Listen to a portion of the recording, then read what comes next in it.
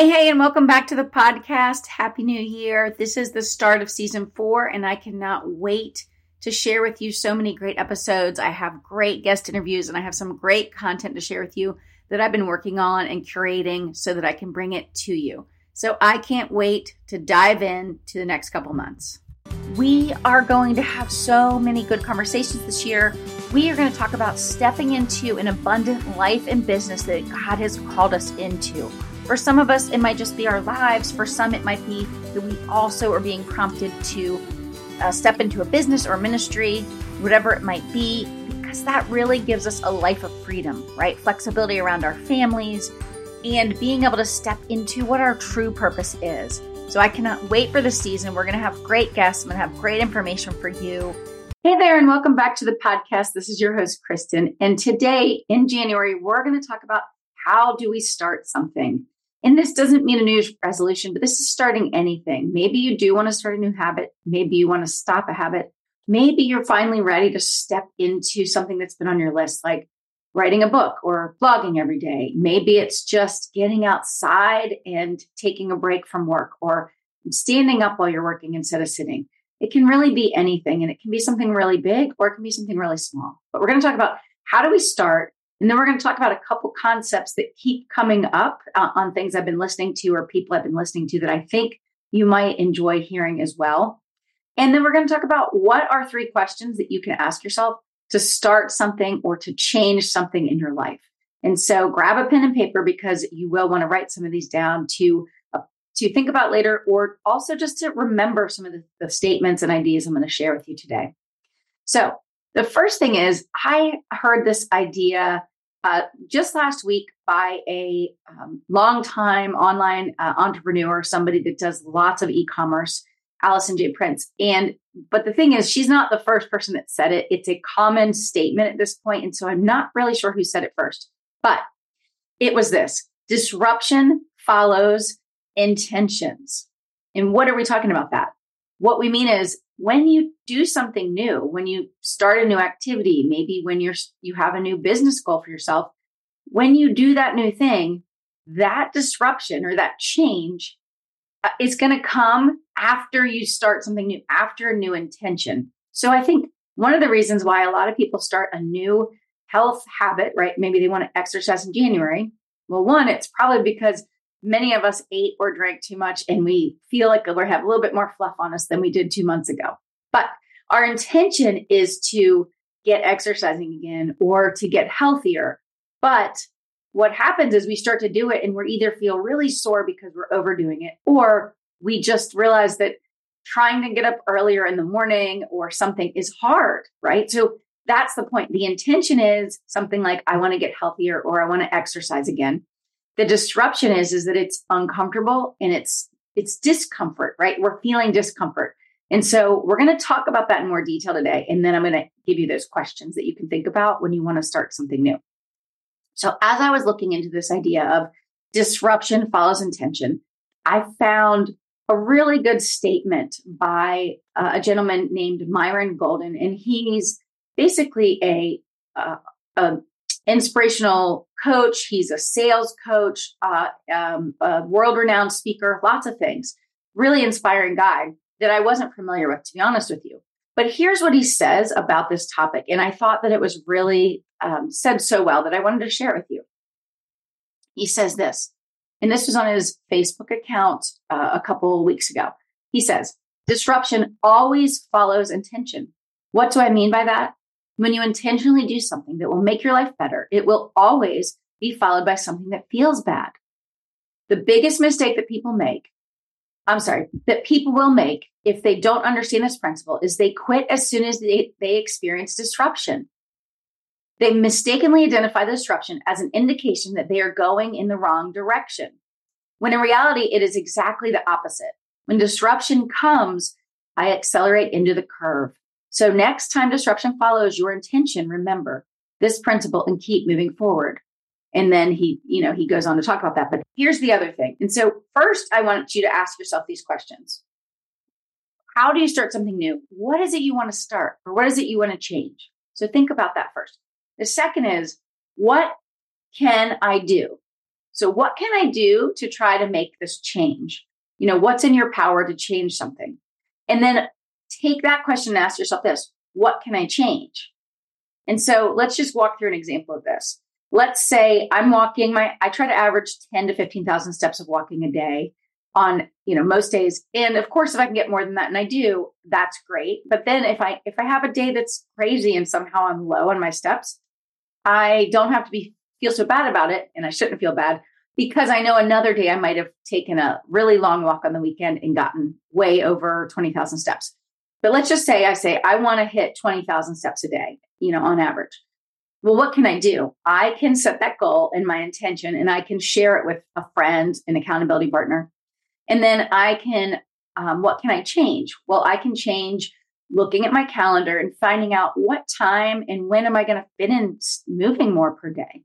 It's still dark around 5 at this point. So I need to decide sometime before 5, I'm either going to fit in a walk in the morning or at lunchtime, midday if my schedule allows, or if I go at night, I'm going to have the right gear to do that, right? Or do it safely. And so what can I change? It's paying attention to my schedule and planning in time. It's checking my tracker, right? However you might track your steps. For me, I'm using a Fitbit. And so that's what I can change, right? What can I do? I can have the intention to add 5,000 or 10 to 5,000 more steps per day. And then here's the third question. What is your why? And why does this matter? Well, it matters because if we don't have a powerful enough reason, it's easy to quit. Because when that discomfort comes, when that disruption comes, we're going to want to quit. But we don't want to quit, right? If it's something that's important to us, it's an important thing we need to do or change. And in this case, for me, the more steps that we add in, the healthier we're going to be. One, it's good for our mind. It's good to lower our stress. It's obviously good for our muscles and our body. It's even good for your digestion.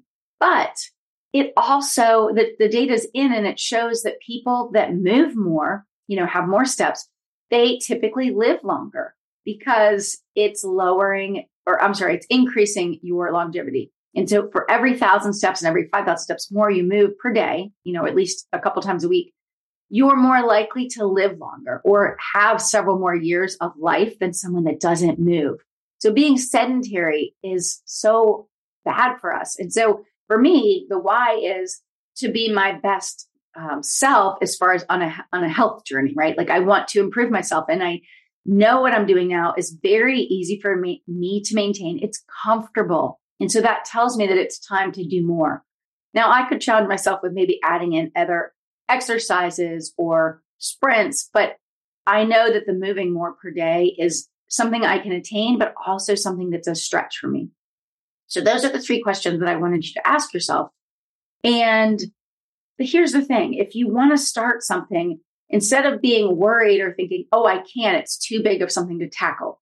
And I'll give you an example.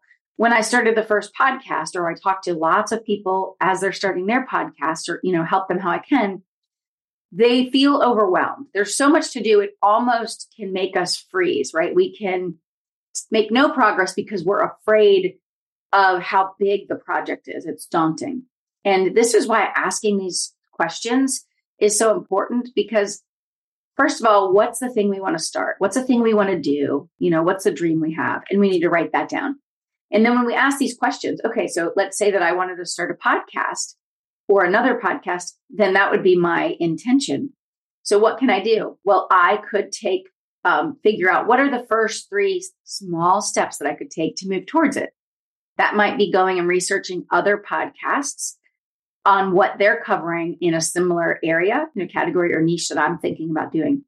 It could be trying out actually talking, right, to do a podcast episode, either if I'm going to do it by myself or talk to somebody and record it if you're going to do it with a guest or someone else. So that's the point. And then what can you change? Well, you could change your mindset about if you're worried you're not going to be able to reach this big goal, this big dream. Just start with what's the first thing that you can do. Take that first step. So what you can change is stop worrying about the big project and getting it accomplished, and instead think about that first tiny step. And often there's not one right step. It's just doing one thing to lead you down the path, one thing at a time. And then what's your why? Why do you want to start the podcast? Or why do you want to write the book? Or why do you want to step out of your career and into helping people in a different way? But if you know the why, and that could be you want more financial freedom, that could be that you feel this call to share a message or share hope with people. There's so many reasons. It could be that you want to be around when your grandkids, are active and growing up. And so, but you need to know your why, and it will help you stay on track. And so as we're in January and lots of us are thinking about what this year will look like, and we're thinking about maybe our patterns, our habits, for me, haven't been great about getting up super early in the morning.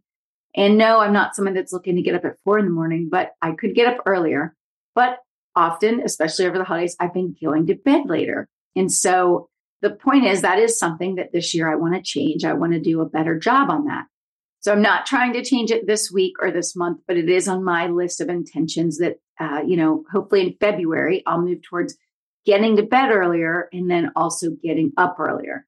And one of my reasons for doing that is so that I can set aside writing time in the morning, before the rest of my day gets going, where it's just for that time. And so maybe for you, you have those same sort of things. And that's why I want to talk about how do we start something new, or how do we step into something new? And, this is why I think it's so important.